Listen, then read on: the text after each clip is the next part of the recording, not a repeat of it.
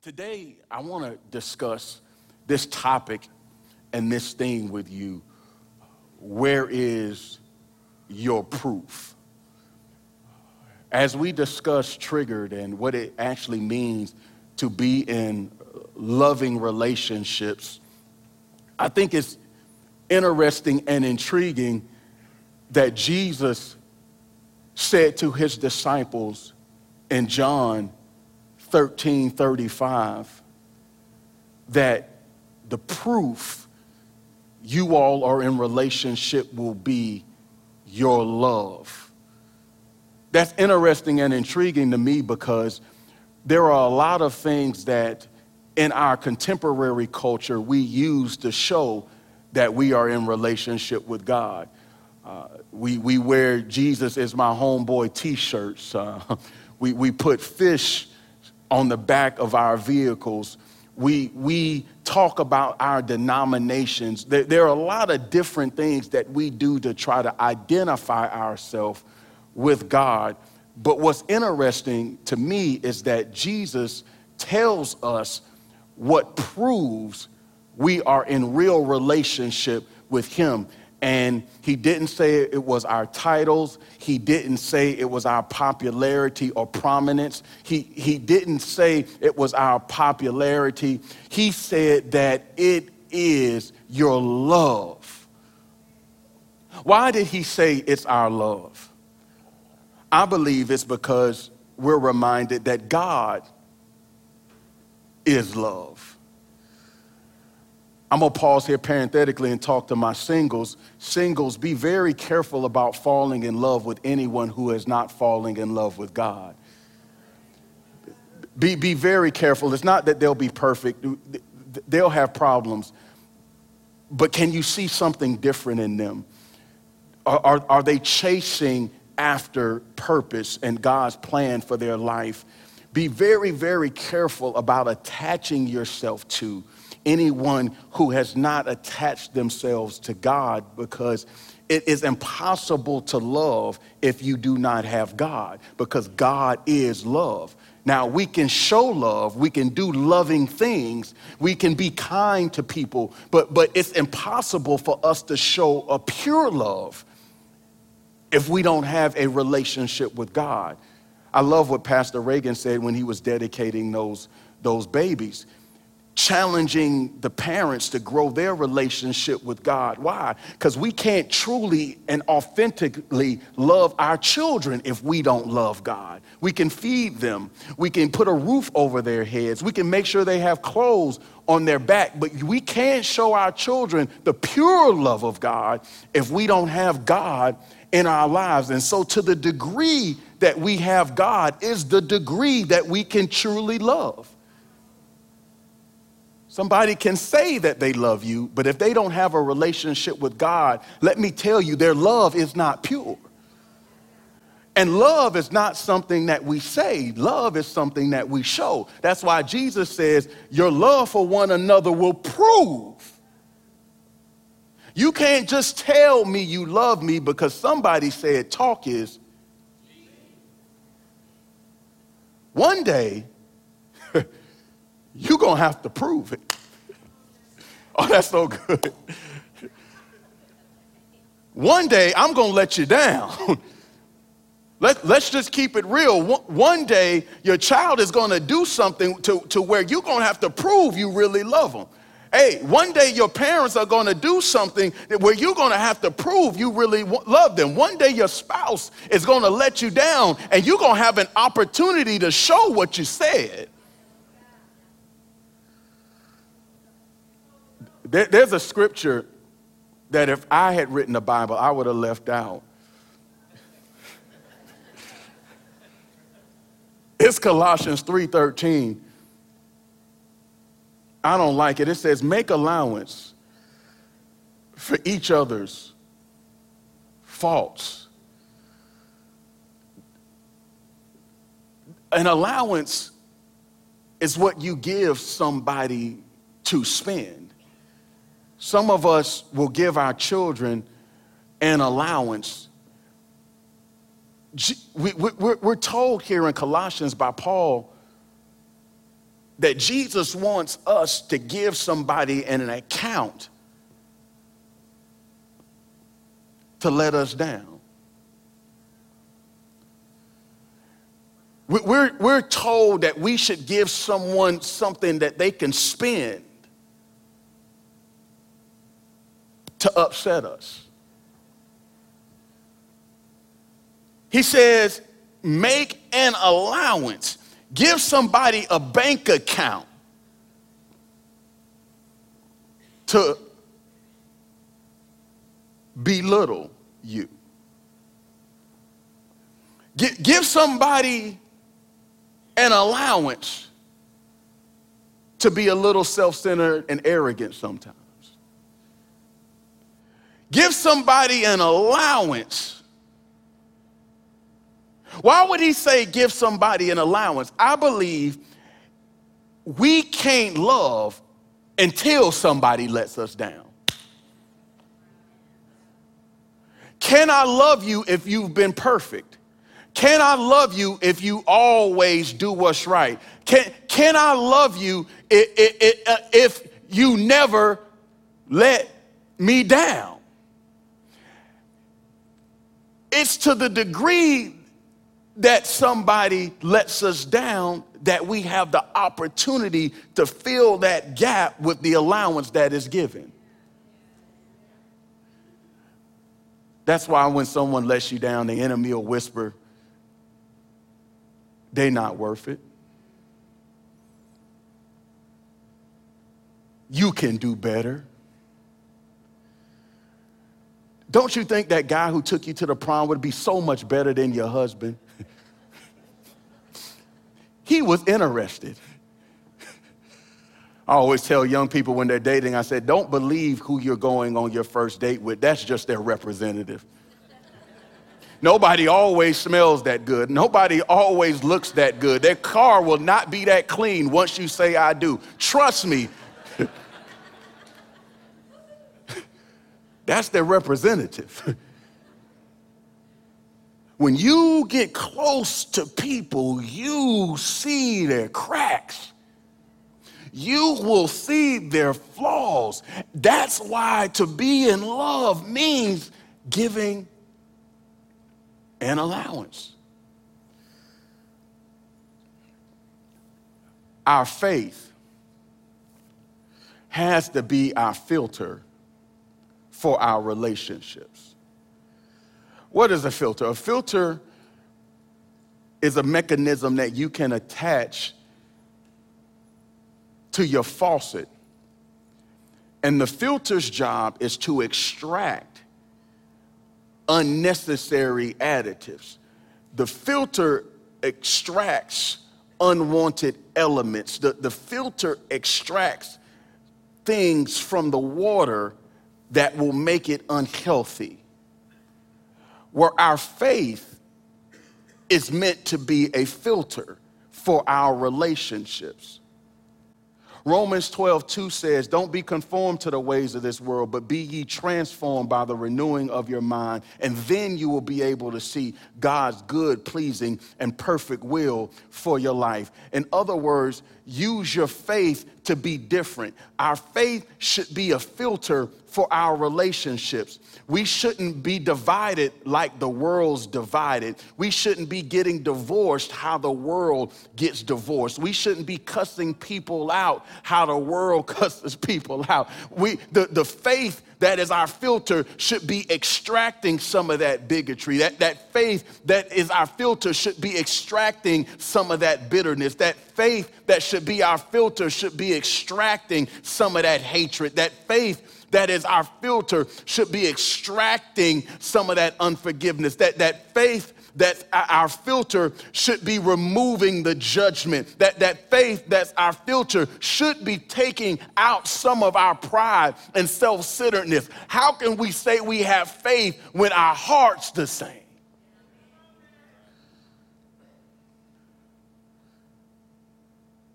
Galatians 3:28 says, there is no longer Jew or Gentile, slave or free, male or female, for you are all one in Christ. Why would Paul say this? I believe that as he grew in his relationship with God, his faith began to change his perspective of people. Paul was a Jew. He would have not ever been connected with Gentiles. Paul was from the tribe of Benjamin. He was a Pharisee of all Pharisees. He would have had rules. He would have had restrictions. He would have had reasons to not be in relationship with other people. But it's amazing that he writes Galatians 3:28, which seems to have changed his point of view. He's saying now that I shouldn't judge you based on gender. He's saying now there's no more slave or free. I shouldn't be judging you on your social class. I shouldn't care what your title is. I shouldn't care what your level of education is. I shouldn't care what side of town you're from. That he's saying that we're all one in Christ. You could be Jew, I could be Gentile, I could be Gentile, you could be Jew. It shouldn't matter. But why? Because race and ethnicity, it's a divider. But what we should all be focused on is our relationship with Christ. And when faith becomes your filter, I can love you though that I'm different. I can show you care even though we're on from the opposite sides of the track. I can be in relationship with you even though we don't know and see things the same way. Why? Because I'm filtering my relationships through my faith and instead of filtering it through other people's faults. For many of us, if we're honest, faith isn't our filter. Our feelings are. I'll have an attitude with you because I don't like you. You don't vote how I vote, therefore we can't be in a relationship. You don't have the amount of money that I have, and so it's a waste of time to have lunch with you. You can't do anything for me. That is not a Christ-like view. What Paul says is that there should be nothing else dividing. Why? Because the devil divides, but God unifies.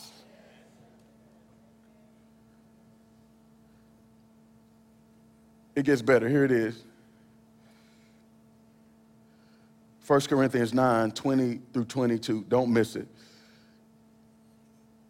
Even though I'm a free man with no master, I have become a slave to all people to bring many to Christ.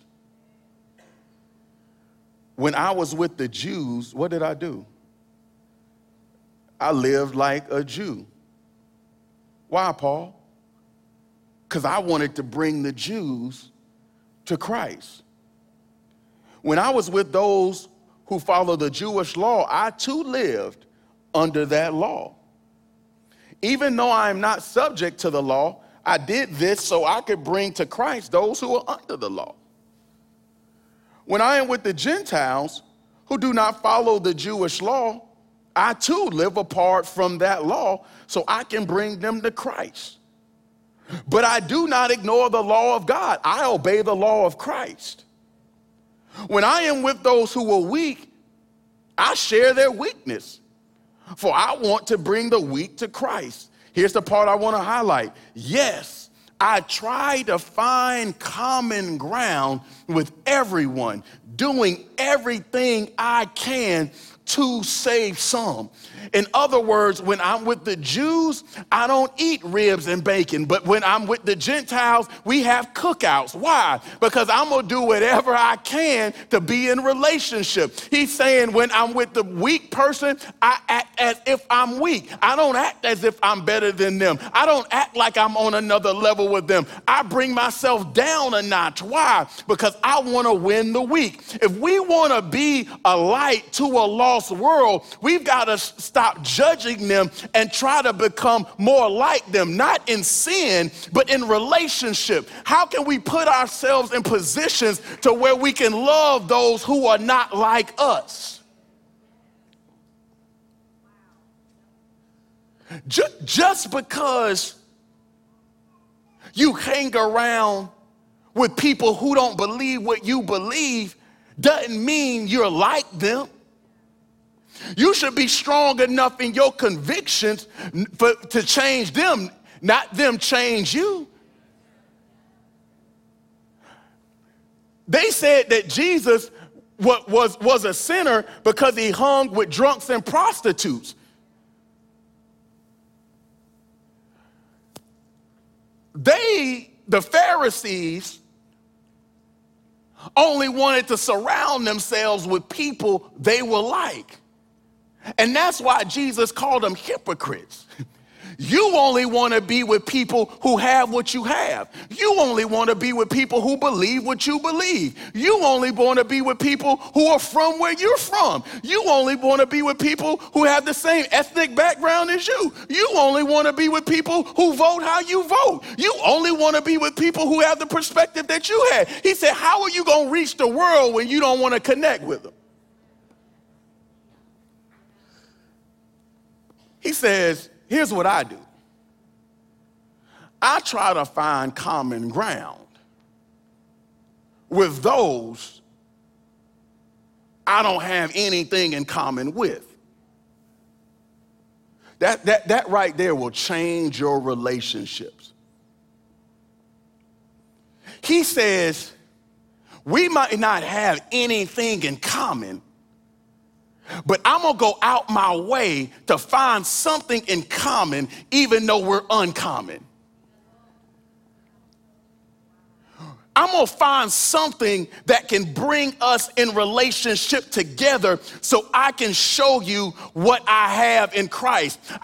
I'm going to find a reason to have some lunch with you. I'm going to find a reason to reach out. I'm going to try to find some common ground, even though we're uncommon. That is how Jesus lived. Jesus was God, but because he knew he had to die for man, he says, I've got to become a man. God became a man, not because he felt like it, but because for God so loved the world that he gave his only begotten son, that whosoever would believeth in him wouldn't perish, but have everlasting life. God became a man. That is someone uncommon finding common ground.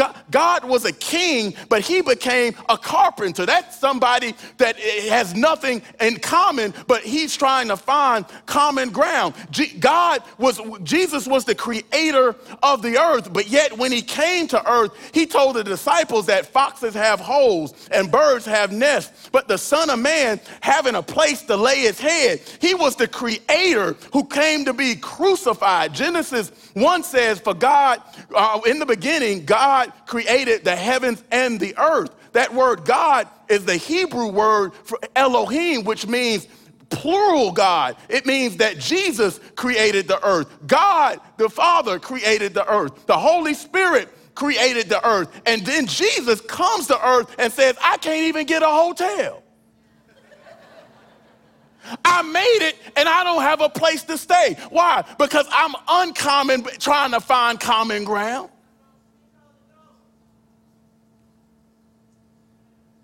I don't have any Hilton Honors points.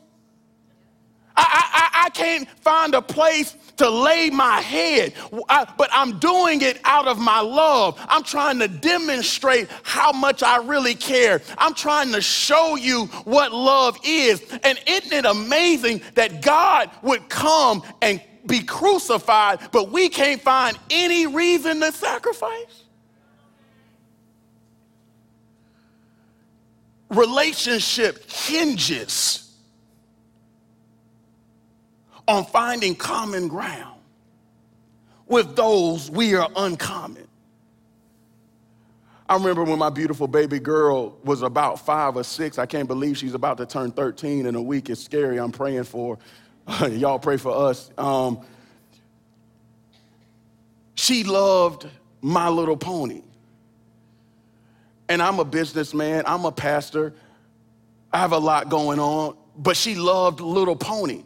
I didn't have anything in common with it, but she would come into my office and ask, Daddy, can we watch My Little Pony? And I would put my work down and we would watch Fluttershy, we would watch Rainbow Dash, we would watch Rarity and Applejack, and she would be amazed that we could have deep conversations about Rainbow Dash's sports and how Applejack liked the farm. It's embedded in my mind 8 years later. Why? Because I was trying to find a common ground for something of which I was uncommon. And to the degree I could find that common ground, she interpreted as love. Pastor Steve, who's a part of the prayer group where we meet at 8 a.m. at SRP Park, was talking about when he was dating his wife. Steve hates to shop, but his wife loves it. And he would talk about when they would go on dates, she would just be so excited that he would spend 2 hours with her in the mall. He hated it, but she would be in love because she knew he hated it, but he would sacrifice that for her. That was his way of showing love. We don't have to like what we do, but love will make you force it. We have to find common ground. Ladies, you may not love football, but can you watch a game with him? That's someone uncommon finding common ground. Men, you may not like to shop, but can you spend some time with your wife? Why? Because that's somebody who's uncommon finding common ground. There may be other things that we want to do at times in our life, but the way we show love to others, the way we let our light shine, the way we grow our relationships is if we can find common ground with that which we really uncommon. How uncomfortable are we willing to make ourselves to make relationship work? That's the question. Philippians 2:6 through 8 says, who, though he was in the form of God, did not count equality with God a thing to be grasped, but emptied himself by taking the form of a servant, being born in the likeness of men. John 10:10 says, don't miss it, I have come that they may have life and have it to the full. Okay, I said don't miss it. You missed it. Let me try again. Philippians 2:7 says, Jesus emptied himself by doing what? Taking the form of a servant, being born in the likeness of men. But John 10:10 says, I have come that they may have life and what? Have it to the full. How do we help a person get a full life? It's an open book test, y'all. I just told you, Philippians 2:7. It says, Jesus emptied himself. Why'd you empty yourself? John 10:10, my mission statement. I have come that they may have life and have it to the full. If somebody around us has an empty life, it's because we're still too full.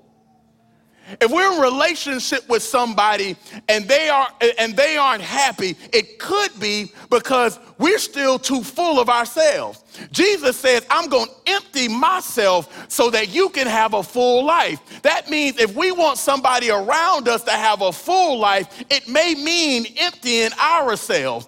We can't be full of ourselves and expect the people around us to have a full life. Emptying ourselves means being a servant. Emptying ourselves means doing what we don't feel like doing. Emptying ourselves means putting someone else first and putting ourselves last. Jesus says, I came that they may have life to the full, but if they're going to have a full life, that means I have to lose mine.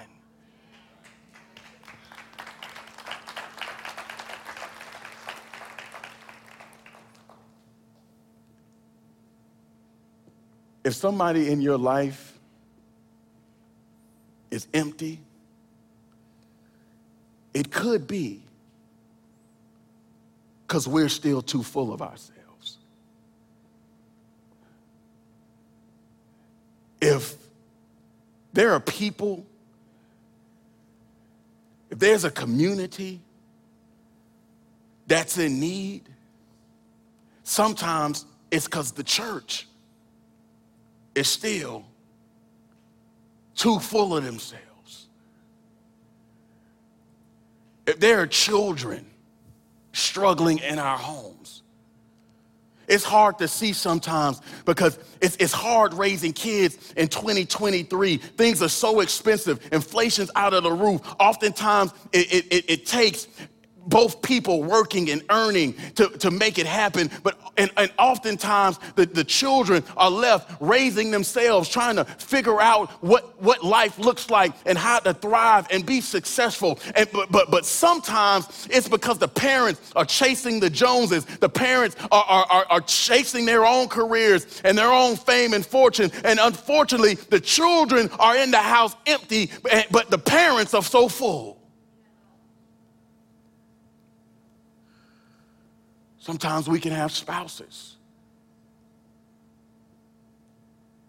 that are selfish and self-centered. And it's not about what they need. It's about what I want.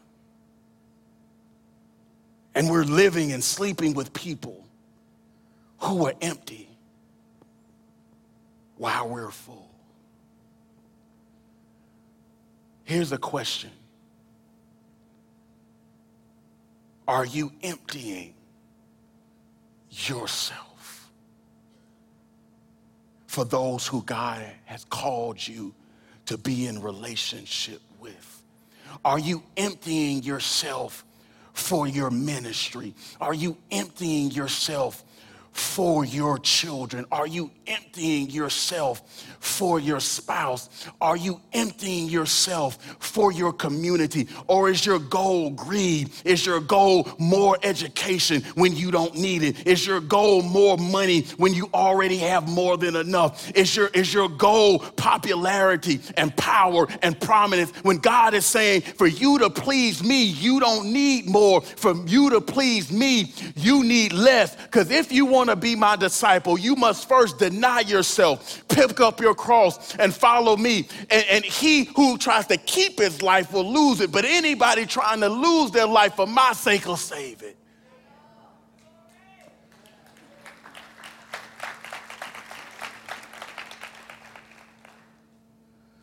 It gets better. It says, and being found, verse 8, Philippians 6, in human form, he humbled himself by becoming obedient to the point of death, even death on a cross. He let his love take him to the cross. How far will we let our love take us? Do we have a limit to our love? Because if we have a limit to our love, that's contract, not covenant. Covenant has no limit to love. Covenant says for better or for worse. Covenant says for richer or for poor. Covenant says, no matter how you look. Covenant says, no matter what you do, I'm there for you. Covenant says, we're connected. And Jesus humbled himself to the point of death. Let me tell you, truly humbling yourself hurts. If you're not hurt, you ain't humbled yourself yet. Humbling yourself hurts. Giving honor and not getting it back hurts. Loving somebody who's not returning it hurts. Giving all you have for people who won't respond or respect it hurts. He said, I'm going to humble myself because God demonstrates his love in this. While we were yet sinners, Christ died.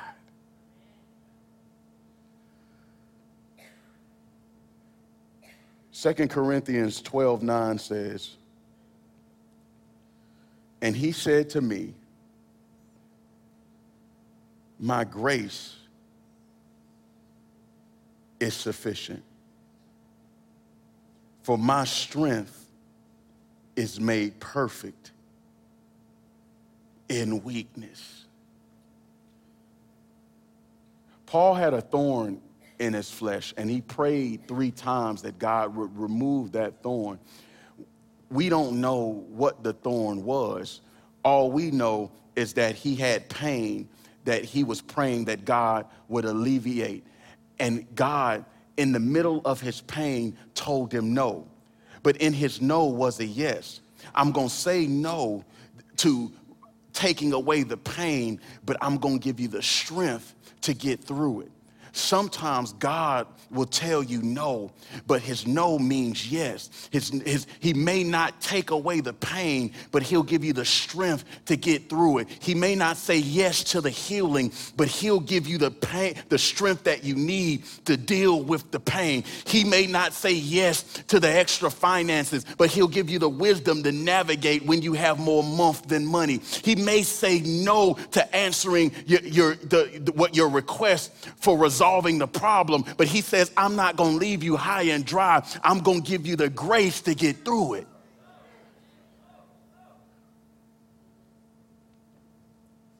His strength is used to make us strong where we're weak. And if God is in us, shouldn't we have a strength that someone in our life can use to get better?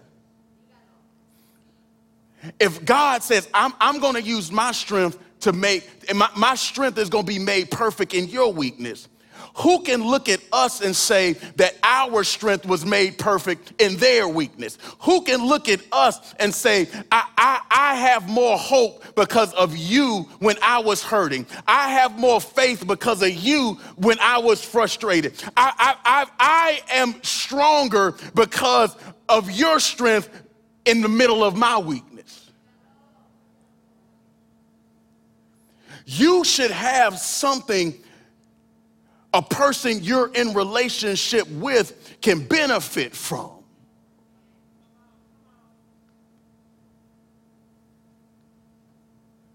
Do you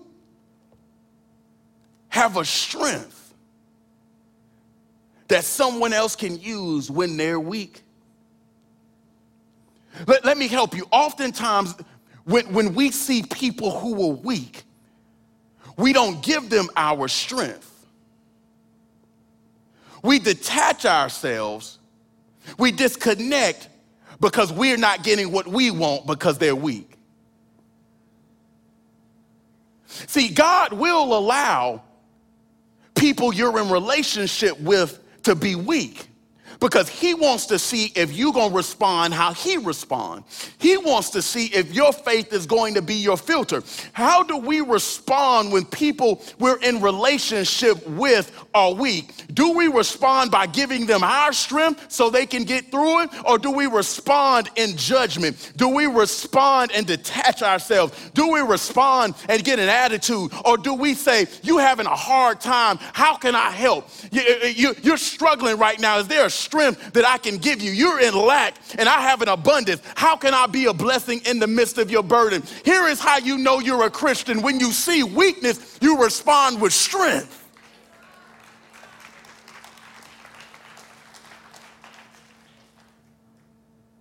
Self-centered people make it all about them. Oh, they're not doing what I want, so I'm not going to do what they want. They not calling me, I'm not calling them. They ain't taking me out, I'm not taking them out. We respond with weakness when we see weakness.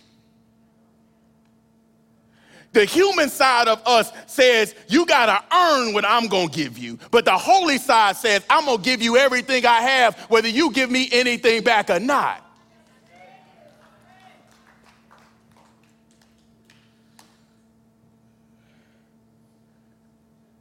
Our strength should be making someone else strong. Our power should be perfecting someone else's weakness. Mark 9:33-37 says, and I'm done after this, y'all been a great crowd. Here it is. They came to Capernaum, and when he was in the house, he began to question them. What were you discussing on the way? Jesus asked his disciples. But they kept silent. They kept silent because they were embarrassed to tell Jesus what they were discussing. Here it is. For on the way, they had discussed they had discussed with one another which of them was the greatest. Isn't it amazing that even in 2,000 years, the church hadn't changed much? 2,000 years, we still fuss about title. 2,000 years later, we still argue about position and power. Here they are in the midst of the greatest servant who ever lived, and they're wondering who's got the most followers, who's got the most Instagram friend, who's making the biggest difference in the world, who does Jesus like the most, who's gonna get to preach the next sermon, who's gonna get the next promotion. They're arguing about who's the greatest.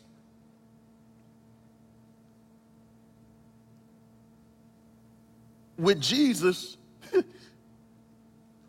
in the middle of them. Let me help you. If Jesus is with you, ain't none of y'all great. Here's the problem. We compare ourselves to the people we're around instead of comparing ourselves to the person who's in us. Let me help you. It doesn't matter if you're better than Susie. It doesn't matter if you're holier than Jamal. It doesn't matter if you make more money than your coworker. Let me help you. Compare yourself to Jesus so you can humble yourself real quick.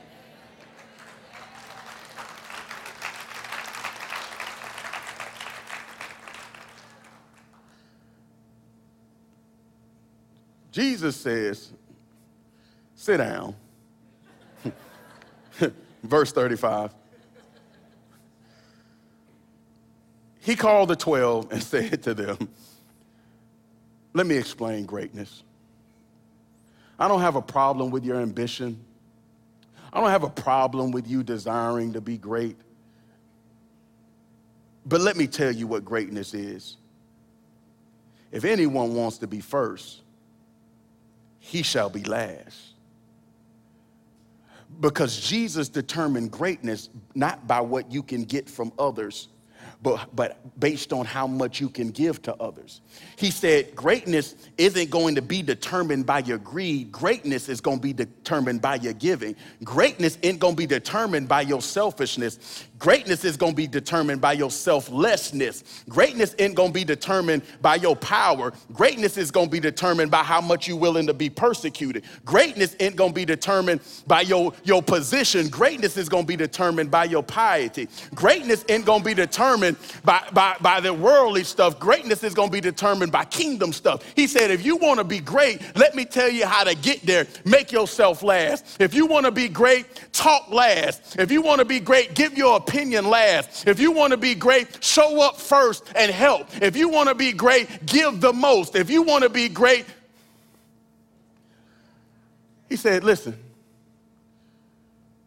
in the kingdom, principles are paradoxical, meaning we don't operate how the culture operates. If you want to be great in the culture, yeah, position matters. If you want to be great in the culture, yeah, power matters. If you want to be great in the culture, yeah, popularity matters. But when you gave your life to Christ and you became a part of his kingdom, the stuff got flipped upside down. So when you in the kingdom, persecution is what makes you great.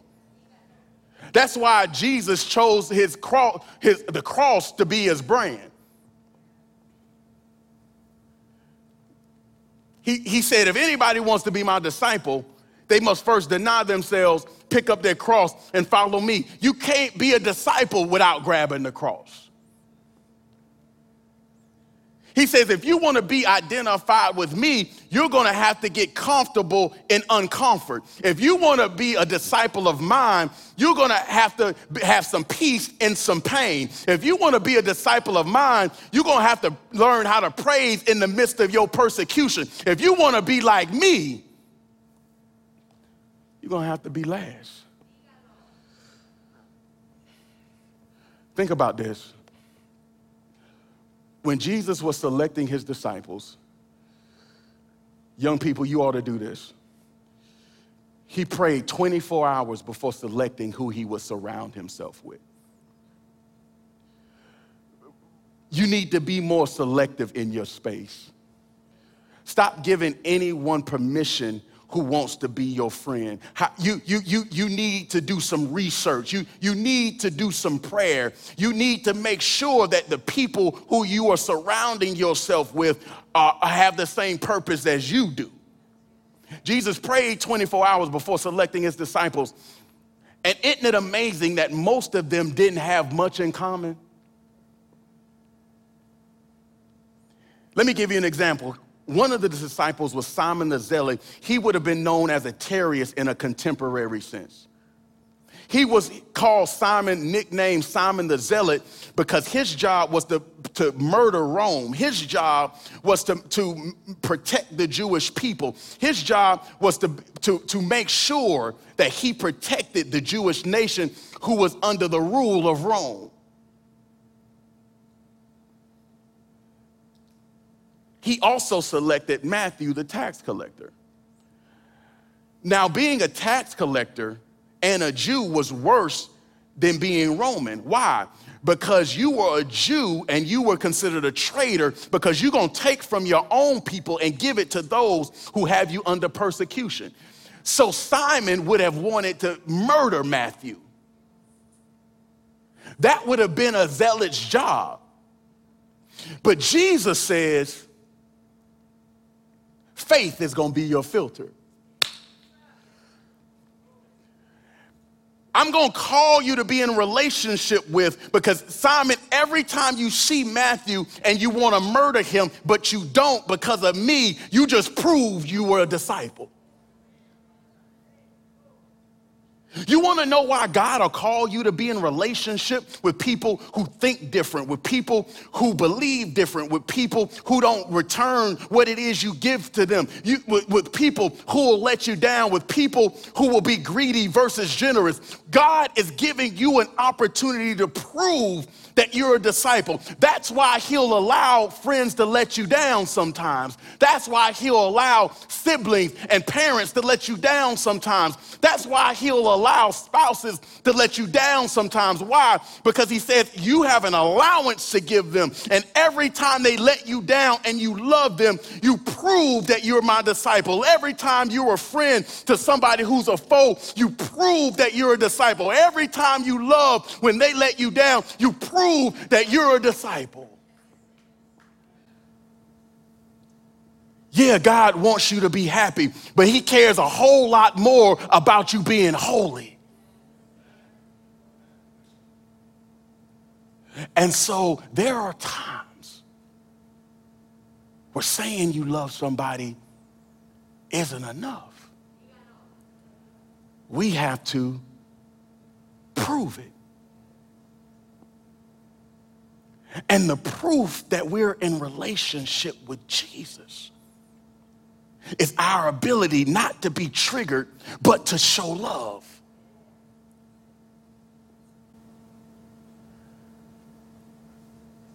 I want to challenge you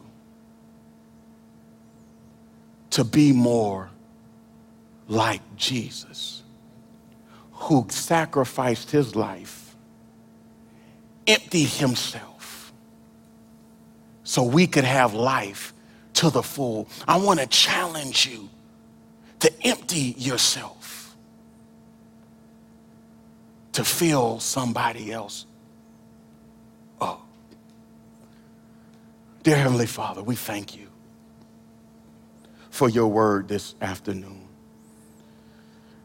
And we just want to ask, will you fill us not so we can stay full, but so we can empty ourselves. Help us to be a conduit of your love.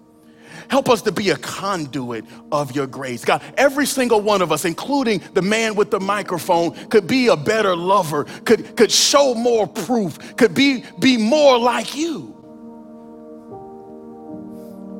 But we can't do it without your strength. So that's why we're praying, humbling ourselves, asking, will you help us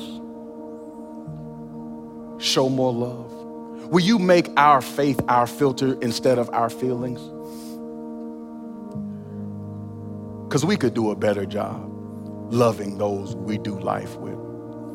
We could do a better job impacting and inspiring our community to be more like Christ. May we be less judgmental and more like Jesus.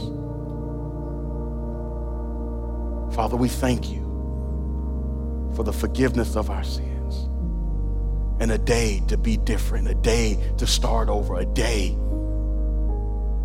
to where we can put down our pride and pick up our cross.